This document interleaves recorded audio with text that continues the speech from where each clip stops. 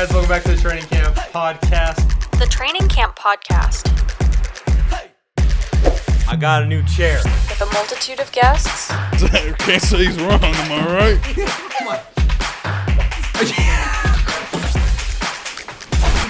Oh, yeah. Dolphins.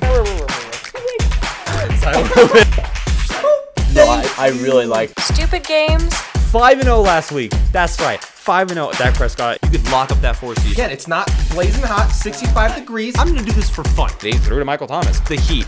How? Chicago. Yes, you guys get an F. And a little too much personality. No. Last week. No, Ravens? Oh, fuck. Give me that.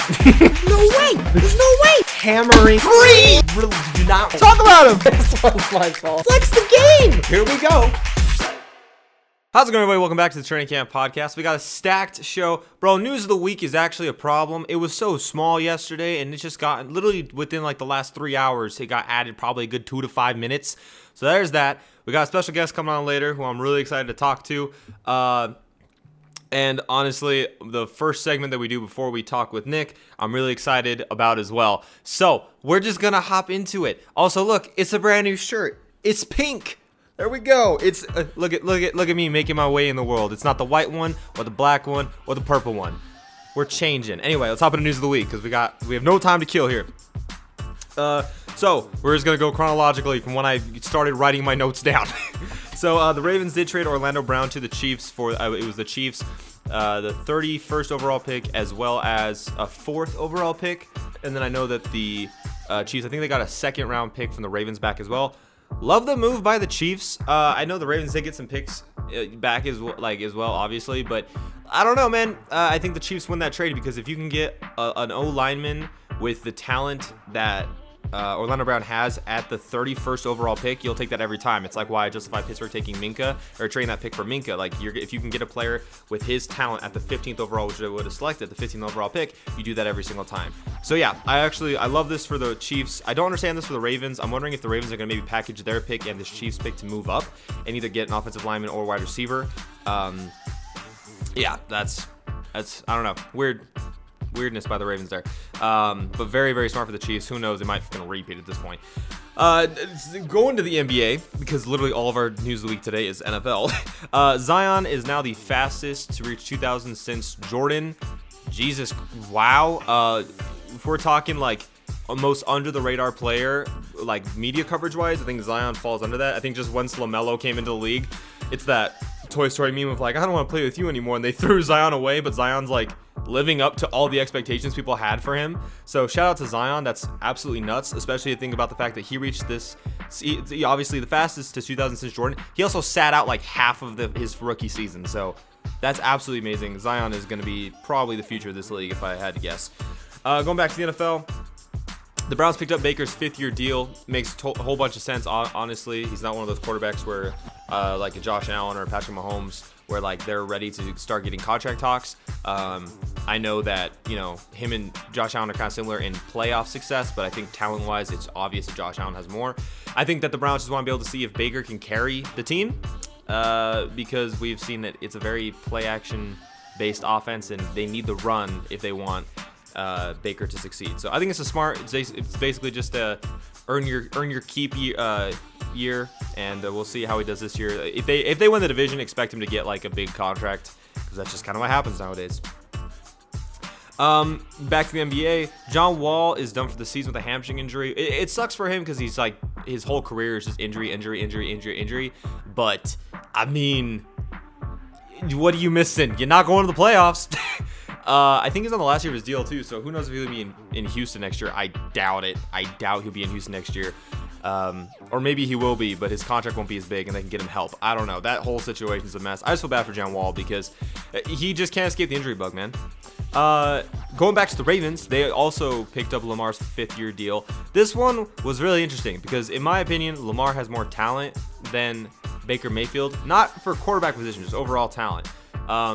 But, like, again, Lamar is probably going to want, like, $40 million, but he can't throw the ball. So it's really hard to see. If he makes those steps this year, it's the same situation for Baker. Baker and Lamar are literally in the exact same situation, in the same division too, where, like, I think if both these players make the playoffs next year, which with the 7-game playoff, it's very possible. If they both make the playoffs, they're both going to get a bag. I think Lamar's will be a lot more because he has the MVP on his belt and everything. But, yeah, no, I think okay. For me, Baker Mayfield's worth like $33 million, and Lamar is worth like 33 as well, because they're both talented, but for both different reasons.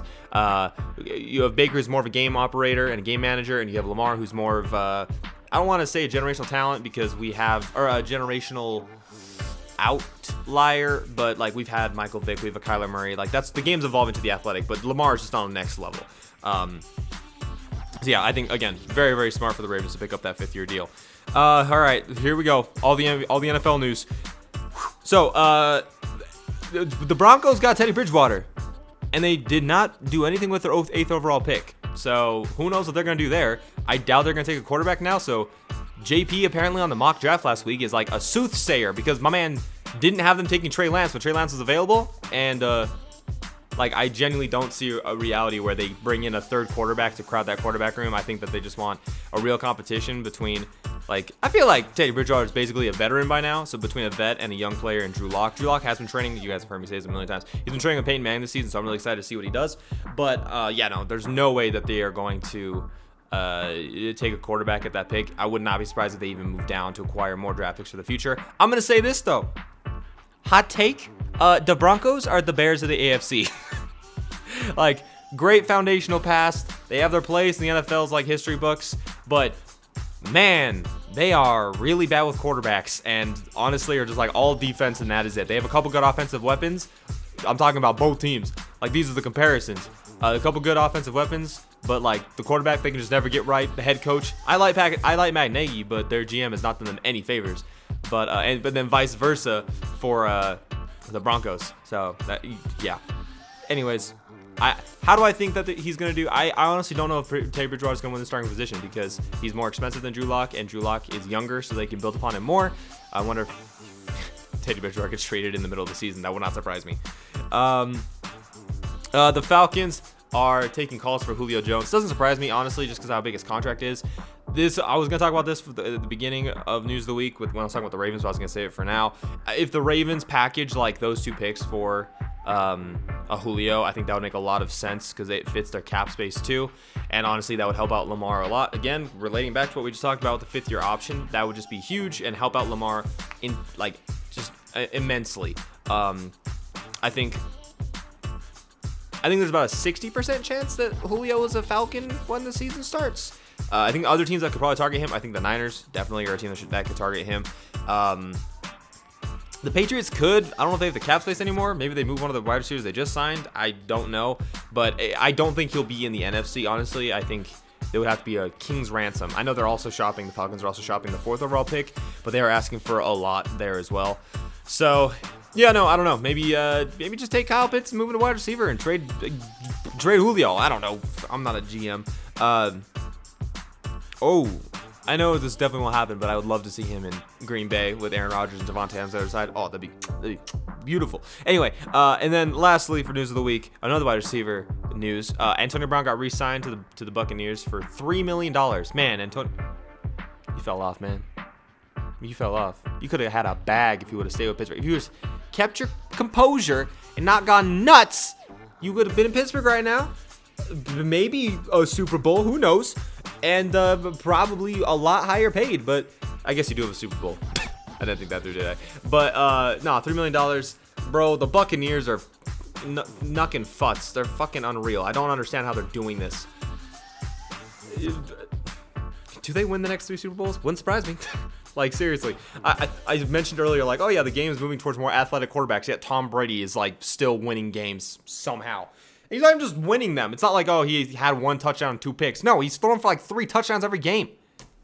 I don't understand it, man. Anyways, that was News of the Week. I need some coffee. So, next segment. We just had the Oscars on Sunday. Shout out to all the nominees and all those who won. I love watching the Oscars. Me and JP, we do this thing called Movie Tuesdays. We go to movie every single Tuesday. Man, it was rough during the pandemic there because nothing was out. Nothing was out. We saw the same movie. I would go by myself sometimes because JP was busy. I had to see the same movie because there's nothing out. But yeah, so the Oscars were coming up. So I was like, you know what? I'm in the mood. I'm in an award mood. Let's give out some awards. And we're about to be at the end of the NBA regular season. And so these are, I don't want to say these are my predictions. These are just like who I think should win, because I don't think all of these will come true. I think I'll be like 90% on these, but there are some that I know people will disagree with, and the voters will disagree with as well. So these are just who I believe in my heart who are the award winners. So let's get some like fun award show music going, and let's get into this. So we're gonna start with the headliner, man. This is the best picture. This is MVP. Who is the MVP of the NBA season for 2020-2021? Yeah, it's Stephen Curry. Yeah, it is. He's unreal. He's leading the league in points right now. He's leading the league in points per game as well. He just broke an NBA record for most threes in a month. And the month isn't over, I'll let you know. It's as of today, it's the 28th. So we still have like 2 days. So he's just going to extend that lead. This Warriors team would be probably a 15-win team without him. There's no way. We've seen it when he kind of went out with the injury that this team is literally nothing but Stephen Curry and his god-tier ability to play basketball. Yes, he's a top 3 point guard of all time, if not top 2. Yes, probably cracking my top 10 all-time players as well. Not only because of his talent, but he revolutionized the game. Rookie of the Year. I know one of my buddy means was like, why can't we have 2 like co-winners? Because LaMelo went out with an injury and Anthony Edwards was like just going off. But LaMelo Ball is the Rookie of the Year, man. There's a chance he comes back, I know that. So maybe he like pops off after I say this, or maybe he's like just shits the bed. But from what we've seen so far, yeah, I think being in Australia helped him out a lot. I think playing out of college seems to be like the move, because you got look at like Luka, you look at LaMelo Ball, and we have what's his name, who's coming out of Australia next year, who's highly touted as well. So I think you're playing against professionals rather than college schemes, and so I think that really helped out LaMelo. And honestly, like he got better from when he played in the Australian League. He looks 10 times better than I thought he would in his rookie year. What he looks like now is what I thought he would look like in like 3 years. That's genuinely. He's also got a little more mature, which again, I didn't think he would, but hey, I love when people prove me wrong. And also he just made that Charlotte team a lot of fun to watch. I think if I had an award for like the funnest team to watch, it would probably be Charlotte, because win or lose, that team is just, the announcers alone, you know what I'm talking about. The announcers alone make those games fun to watch. Next, Defensive Player of the Year. This is a runaway. I genuinely don't think, I don't want to hear Ben Simmons people. No, this is Rudy Gobert, like by a landslide. He's unbelievable. He's so underrated somehow. He's overpaid, I will say that. But no, he is the best defensive player in the league. By far, hands down, easily. Definitely helps when you're 7'2", and you also are like, not like a big 7'2", just like an athletic 7'2", but yeah, no, I don't think I really need to say that much about Rudy Gobert, because people know about his ability. He's got the athleticism, he's got the stretch, he's developed post game. So, and that's not defensive related, but he's really starting to get a lot more fundamentally sound offensively. He just needs a jump shot, man. If Rudy Gobert could get a jump shot, he's an MVP candidate, easily. Look at Jokic. He's literally just like an more athletic version of Jokic. That's if he can get a jump shot. That's all it is. So yeah. Easily. I'm not even going to spend that much time on it. Most improved player, again, should be a runaway. Julius Randle. Hello? Everyone was like, wow, New York overpaid for him. Last year when he signed, they're like, that was a weird signing. And then this year he's an all-star. Yeah. Okay, so NBA players, if you want to be good in the NBA, be drafted by the Lakers, and then make sure you're traded before you can finish your rookie contract, because Julius Randle, Brandon Ingram, Lonzo Ball, I guess Kyle Kuzma's gotten worse somehow. Josh Hart, like this is just a thing that happens with LA. D'Angelo Russell, like this is just the thing that happens. So hey, if you want to have success, go to the Lakers and then get the fuck out of there. But yeah, no, I mean honestly, Julius Randle is the heart and soul of this New York Knicks organization and their team right now. I love the way they play. It's got like we'll talk about the Knicks in a second. So yeah, congratulations to Julius Randle. Sixth Man of the Year, another Utah Jazz. Look at the Jazz getting 2 awards. Jordan Clarkson, he could be a starter. Like he genuinely could be a starter, but I think the way the Jazz utilize him is awesome. You don't want to. It's not always the best to have your best players in your starting lineup, because then they're exhausted, and when your bench comes in, they're just less skilled than your starters. That's why they're bench players for a reason. But if you have someone who's skilled enough to be a starter on like half of the teams in the NBA right now, and he's on your bench, he's not a bench player. He's essentially just a starter on your bench, as the sixth man is, and he plays it perfectly well. He knows his role. That's what I love about Jordan Clarkson too. He doesn't complain about being the sixth man. He knows his role. He plays that role. Another Laker who got better when he left the Lakers. Yeah, I mean, the fact that he could be a starter on probably any NBA team right now that doesn't have like Steph at point guard, Luka Doncic, Damian Lillard, like Chris Paul, Kyrie, and Russell Westbrook. Like, so all but like 6 teams. I'm probably forgetting some, but like seriously, he could be a starter on all these teams. So yeah, shout out to Jordan Clarkson. I love watching him play. Him and Rudy Gobert, since I am in Utah, I love watching him play. They're absolutely electric to watch. I hope to see you guys soon, like in person. Coach of the year. I talked about it. I know this is gonna be controversial, but Tom Thibodeau, man. Shout out to Tibbs. And I don't know why this is controversial. I just know it is, but like I don't understand why this is controversial. You want to tell me that this Knicks team would be how good they are right now, a playoff team, if Tibbs wasn't on the team? No, Tibbs is a culture changer. Like not just like a culture guy, like he's a culture changer. That dude, like when he was with Minnesota, a lot of people were like, "Oh, Jim Butler's the problem because he's so mean." Yeah. Like no, Tibbs ran it like a hard, what do you call it? like a. He's strict and he keeps his players accountable. I love that too. One of my favorite things to watch with Tibbs is like he doesn't play the starter. He doesn't play a player because of their notoriety. If they have a starter and a bench player is doing better, he's gonna let that bench player play because that bench player has a hot hand. He's not gonna go, oh well, the starter is the starter, so we have to put him in. That's not what happens. He utilizes the team to their greatest strengths, I feel like, and like I just like the fact that he holds players accountable. I think that instills a sense of discipline within a team, and that's why I think they've had a couple of the young guys being breakout players this year. And I think that's another reason that Julius Randle. I don't think Julius Randle is like an undisciplined player. There's construction going on. Can y'all not? Please? Why? It's like 2:45 in the afternoon. Why are you doing construction? But no, I think Tom Thibodeau is easily the reason why the Knicks are how they are. I mean, you look at the chaos that is that organization just from the ownership standpoint. Yeah, no, like Tom Thibodeau is the main reason and the only reason why the Knicks are in a playoff contention right now, or in a playoff seed right now. So now we're going to move on to 2 teams. These are like the non-NBA awards. These are 2 that I want to talk about. So we're going to talk about the most surprising team. And I just talked about them. It's the Knicks. Who saw this coming? No one did. Don't look at me. You didn't see this coming. No, you didn't. Shut up. No, you didn't. If I would have told you before the season started the Knicks were going to be a possible top 5 seed in the NBA Eastern Conference Finals, you would not believe me. You'd think I was crazy. You'd think I was nuts. No one saw this coming. Again, attribute this to Coach Tom Thibodeau. I'm not gonna spend that much time on it because I just talked about it for the most part. But yeah, no, they're easily the most surprising team. I think the runner-up for this could have been the Suns. But again, the Suns did acquire a Hall of Fame player who has been a culture changer for his entire career. So like we all could have seen like, oh, the Suns are probably gonna make the playoffs. The Knicks do not have anything like that. Now let's go to the opposite. Let's talk about the most disappointing NBA team. Let's see, who's on the top of your guys' mind?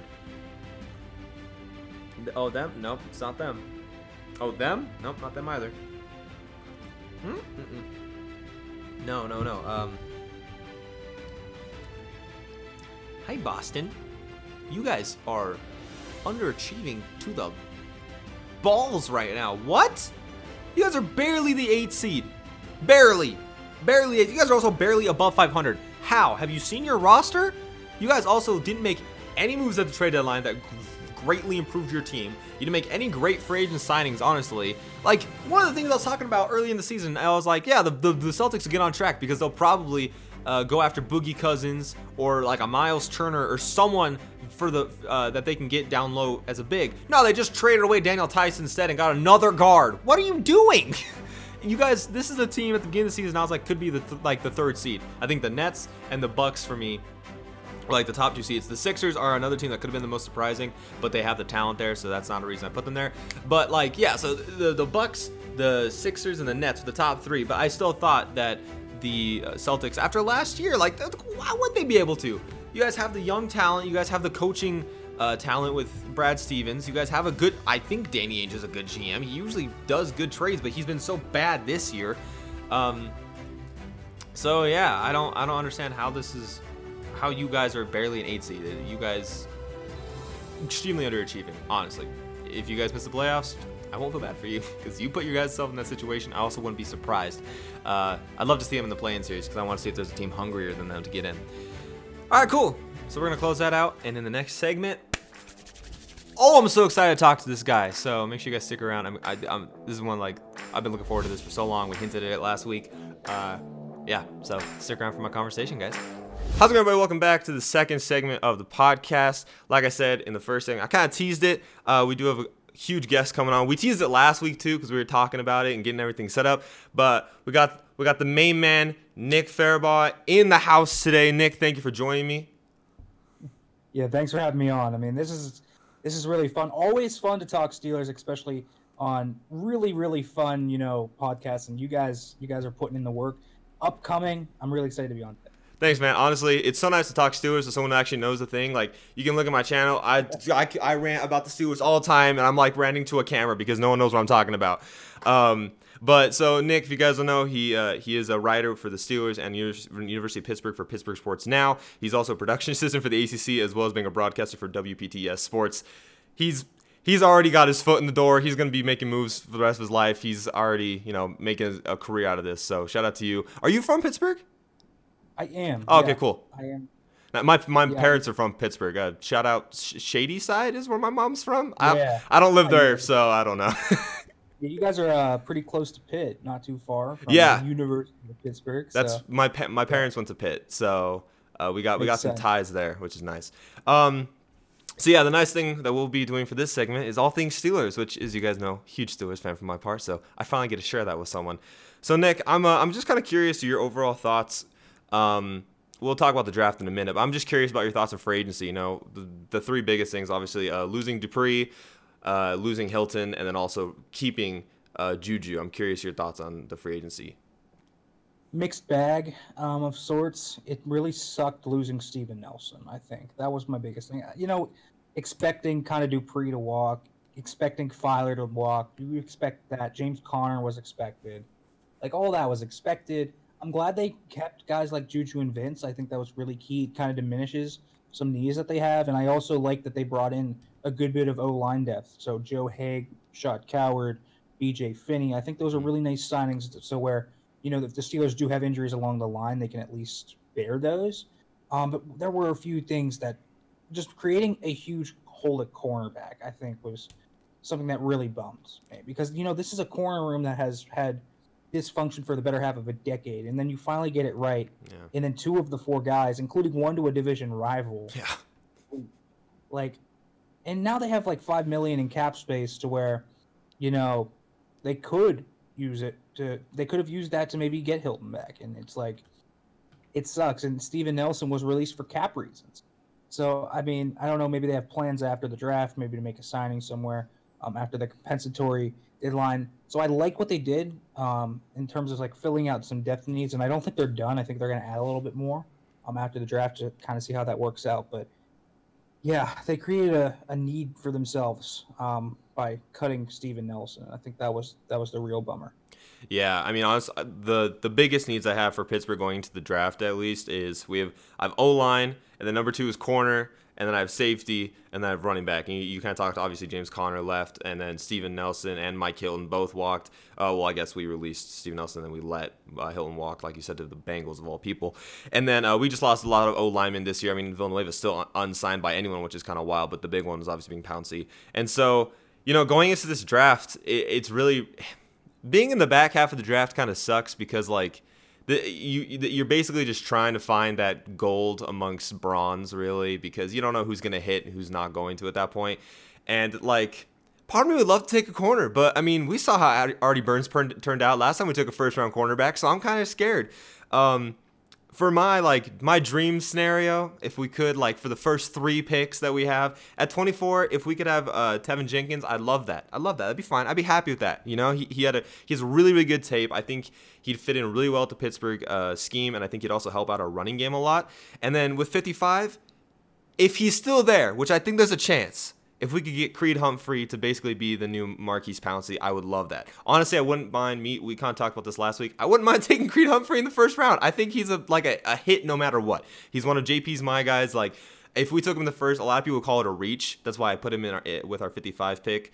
And then for our third pick at the 87, I think Jamar Johnson would be kind of interesting just to kind of fill that safety role because I'm kind of worried about where Edmonds is going to go this season. So I'm curious, like, first 3 picks, what do you think Pittsburgh should do? Well, they should attack the O-line like it's nobody's business. Absolutely. Thank you. I think Jenkins is high on my board as well. Okay. I like Tevin Jenkins. If by chance the dream is Darisaw. The dream is Darisaw. But Yeah. I can't see it. That's the dream. That's the dream. Yeah. We get Christian Darisaw. That's the dream. But there are many tackles there. Jenkins, Cosme,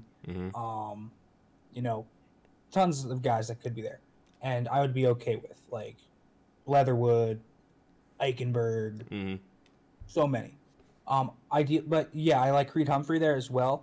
I also wouldn't mind if they went like Asante Samuel Jr. I don't think he's a reach. Kind of how Creed. I think people would call that a reach.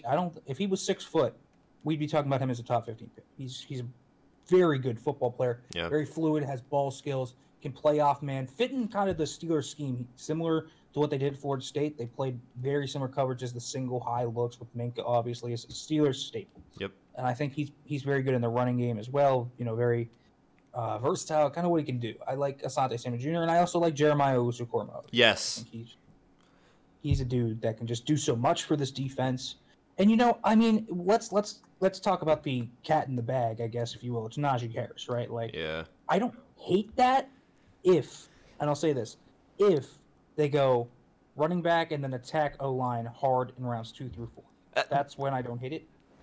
That's exactly the way I am. That's like exactly the way I don't. Here's the thing. I hate first-round running backs because I think running backs are super replaceable. And I think if you look at the history, most first-round running backs don't pan out after about 3 years. They start to fizzle out because you get tape on them because the game starts catching up to them.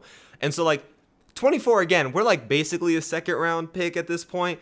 And so it's like, if he really does fall that far, maybe. And you, Nick actually tweeted out earlier that it's like it's probably either Najee or Zaven. So like, what are we gonna do? And I really don't want to take Zaven at 24. So like, if I had to choose between those two, it would have to be Najee. But I'm in the exact same boat as you. If they take Najee, I will not be disappointed if in the next 2 rounds they attack like hard, like you said, hard attack O-line, because one of our biggest issues last year is we couldn't run the ball. So how? It's like the Raiders, they sold their entire offensive line, and then they signed Kenyon Drake. It's like, how are you supposed to run the ball if you don't have an offensive line? So how are we supposed to, provide for Najee Harris if we don't have an O-line to block for him?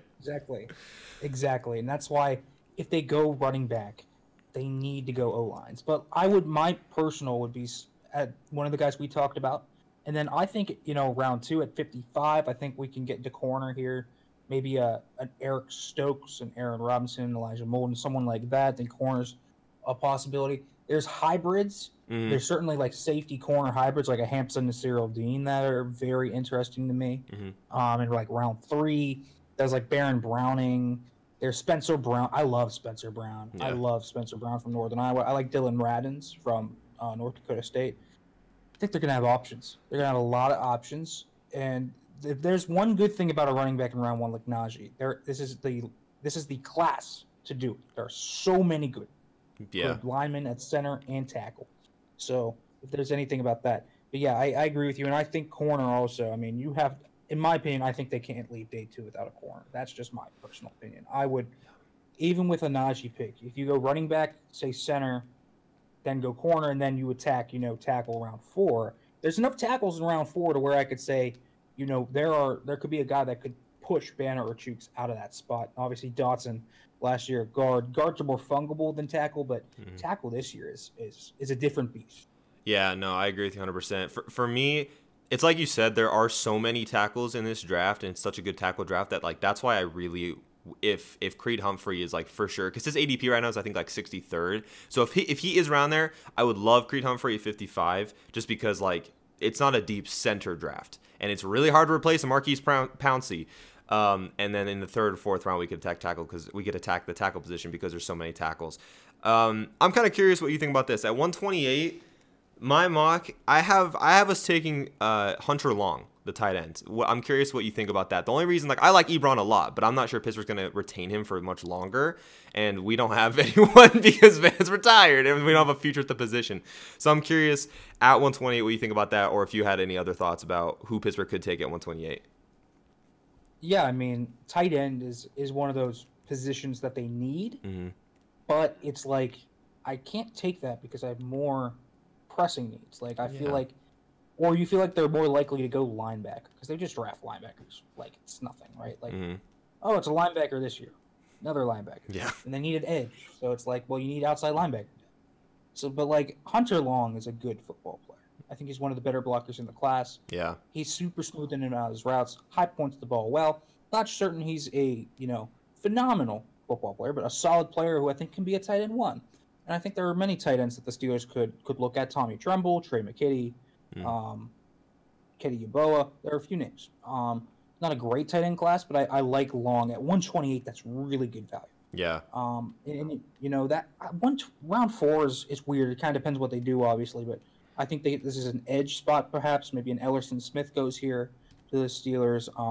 Janarius Robinson, someone like that from edge, or at linebacker today. Maybe I mocked Dylan Moses. I think that would be a really good pick for them. Okay. A coverage backer. Yeah. So there's needs. Yeah. Okay. Nick, I'm gonna tell you my one biggest. Do not do this in the draft for the Steelers. And I think you tweeted about this today, so I think you're kind of on my side. If Pittsburgh so much as touches Kyle Trask, Nick, I will lose my mind. There is one quarterback I could maybe justify Pittsburgh taking in a later round, and that is Sam Ehlinger out of Texas. He's the only later round quarterback I kind of like. If they touch Trask in the second or third round, I'll lose my mind. Oh my god. Let's hope they stay so far away from Kyle Trask. It's not even funny. Thank you. This guy is SEC Mason Rudolph and maybe a worse version of Mason. This is what he is. This is what this guy is. He is not he's a statue. He doesn't have a great arm. He's not particularly accurate. He misses reads. What is he, man? What's the upside? What's the upside? You're literally drafting Mason's replacement. I know. You're getting a third quarterback on the roster. Not that we also have Haskins, and then no one will. There's no way we could trade Mason, so we'd have to just release. It's just we don't need a quarterback. I did see this from you though. If we were to trade up, if we were to give up a Devin Bush type of haul for someone like a Justin Fields or a Trey, I'm higher on Trey Lance than I am with Justin Fields. But if we could trade up for Justin Fields, and for what we gave up for Devin Bush, it's like you said. I think you said this verbatim was if you trade that for a linebacker, you can trade that for a quarterback. And so I agree there. Now, leaving the draft for a quick second, I'm just curious for you, the three biggest priorities for Pittsburgh heading into and during the season. For me, I've just got extend TJ, develop Chase Claypool as a number 1 wide receiver because it looks like we might lose Juju next year. And then also, this is kind of an odd one, but I think bringing back Avery Williamson on a cheap deal would be really good to mentor the younger players, specifically like Devin Bush and Robert Spillane, because we saw how good Robert Spillane was last year. And so I'm just curious about that. I would have said to extend Minka, but we did pick up his 5th-year option, so we don't have to worry about that for another year. So I'm curious where you kind of stand with the 3 biggest needs for Pittsburgh. Yeah, 3 biggest things that they should do. Let's just talk about the umbrella, developing young offensive linemen. Yeah. That includes their rookies, Kevin Dotson. I would include Zach Banner and Chukwueze Okorafor 100%, yeah. While they are veterans, they are not tenured as starters. So develop your offensive line. There's going to be growing pains no matter what. But if by the season's end, they have a rock-solid O-line, perhaps heading into the playoffs, but they bust, a O-line that's starting to work together, really protecting Ben, they're running the ball well, I think that can set up a recipe for success, even in Ben's limited form right now. Other thing that they need to do, I think, develop Terrell Edmunds. Now, because I don't expect them to draft a safety, a true safety. They could draft a hybrid like a Hampsa, a Divine Diablo, or Darius Washington, like these guys. But these guys aren't exactly what Edmunds is. And Edmunds is a guy that has taken strides each year incrementally, and he's now an average safety. I need him to be more than just an average safety. I need him to become a above average player. And he's a guy that I think really has Bud Dupree-esque qualities when I mean he could go in like year 5 and break out because he was so raw. And they've developed him. I mean, he's gotten better each year. So we'll see. I don't know how that's going to work out with him long term, but I think that's going to be a key piece, especially with more onus on him in the secondary this year, with a rookie corner probably starting somewhere. Rookie whatever in the slot is probably going to be starting, or Pierre is going to be on the boundary. So Edmonds is going to be – they're going to rely on Minkah and Edmonds to really be the backhaul along with Joe Hayden. So I think that's very important. And then the other thing, personally, they need to work with Ben to fit this offense like a glove to him. Yes. And this is like it's like Matt Canada's offense and Ben are not, they don't really mesh, right? Like they're very opposites of each other because Canada's kind of got this Shanahan-esque qualities to him where he does a lot of bootlegs and rollouts and a lot of play action, and Ben, that's not Ben. Yeah. So how can we fit this to Ben, and how can we fit this to the personnel? So kind of finding this balance between Canada's concepts but making Ben comfortable, I think, is going to be a big-time story to watch for how this season works out for them. Yeah, no. On the Edmonds front, it's funny because, you know, obviously at the beginning of this segment, you're talking about Pittsburgh drafting a corner. And if they do that, this would kind of overtake one of the priorities. This was like my fourth one, essentially. It would just be go after Richard Sherman if we do draft a cornerback, because I think he'd be a good mentor for a corner and also for Edmonds, because I think that would really help Edmonds on the coverage side. But then in relation to the whole Matt Canada thing, dude, I cannot tell you how many times last season. So first of all, I'm a huge Matt Canada supporter, but I agree with you 100% that, you know, we signed him as the OC for the future, not really for Ben. This is just kind of play out Ben's year. But man, watching Randy Finkner's horrible schematics last season was killing me so hard. And then in week 17, when we let Matt Canada call the plays and Mason almost threw for like 3 TDs and 350 yards, I was like, okay, if we can get things worked out with Ben, we will be the team that we should have been last year. I do agree with you though, like Ben's limitations physically is going to be kind of an issue. But it's nice because I think we have the wide receivers that fit the scheme. We have the running backs no matter what, because Matt Canada, I mean, obviously he worked with McFarland at Maryland. And so we have the running backs fit the scheme, and we'll probably be able to build our own line towards the scheme. But the big question mark is Ben. I do think it'll take probably 4 or 5 games for Ben to adjust. Luckily, we do have an added game this season. But I don't know, man. I just think after Randy having Ben throw a million slants and drag routes, like, I couldn't tell you how many times I was so upset with all these stupid media people being like, oh, Ben's washed because he throws 1-yard dink dunks. It's like, no, that's all he's designed to do. And then it was like did you think that Randy was like very, very predictable offensively? Yes, he was not a good OC at all. Thank you. Like part of it was definitely Ben not being Ben. And we have to rely that Ben is essentially Jimmy Garoppolo at this point. Which sucks, but yeah, that's kind of what he is. He's like a Garoppolo Goff type quarterback now, where he's like a facilitating point guard. Like, I'm sorry, this is what Ben is right now. He can't move outside the pocket anymore because he has arthritic knees. He has a better arm than both of them. Oh, so he can man. take that. Like, he can actually here's the thing. Goff is scared of pressure. Ben isn't scared of pressure. That's fair. Because he's tough as nails. And Garoppolo has a noodle arm, essentially, or he just has no accuracy at all. Ben can push the ball down the football field. So he has more dynamic ability. And Ben, I don't know, maybe Ben has some out-of-pocket movement still. Maybe it was just because he busted his knee against Dallas last year. Yeah. To where it screwed everything up. So we'll see. But I think Ben is essentially a game manager at this point, and that's why you have to surround him with the best possible offense and, you know, just really culture him kind of to what he needs. Because, again, Ben is a limited quarterback now, and that doesn't mean he's washed. It just means he's no longer what he was, which was an elite ascending quarterback. Yeah. Realistically, how many wins do you think Pittsburgh can get next season? They could go 12-5, but it's a tough schedule, so probably like 10-7, somewhere around there is probably more realistic. 9-8, 10-7, 11-6, somewhere around there. With the feel weird saying that those records because of the old 17-game schedule coming. Right. And they have a really tough schedule because they're playing a first-team play schedule, obviously, because they've won the North. Yeah. So it's not going to be easy. But I think they have enough pieces. If they can hit on the draft, maybe fill out some of these depth needs through free agency, I think they can possibly contend.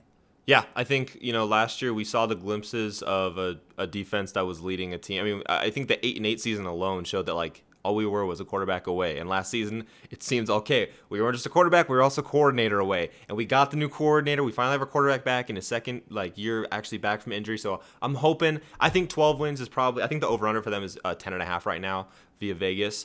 And I think 12 is probably is a good, guess. But like you said, they finished first in the division. So they have to play a really, really rough schedule. And obviously in the 17th game, they had to pick up Seattle. So that's fun. At least it's in Pittsburgh. Nick, man, I can't say enough. Thank you for joining me. Honestly, super nice to be able to sit down and talk Steelers with someone who knows Steelers, and I don't just have to rant at someone or at the camera for 20 minutes. I really appreciate it. Hey, you guys see that? Yeah, that's Nick's @ right there. It's @FarabotFB on Twitter. Make sure you guys check him out, show him some love. He tweets all the time. Believe me, I'm always looking forward to his tweets because they kind of help me get a good idea of what the Steelers are going to be doing in the future. Nick, thanks again, man, for coming on. I really appreciate it. Yeah, thanks for having me on. This was really fun. Yeah, thanks, man.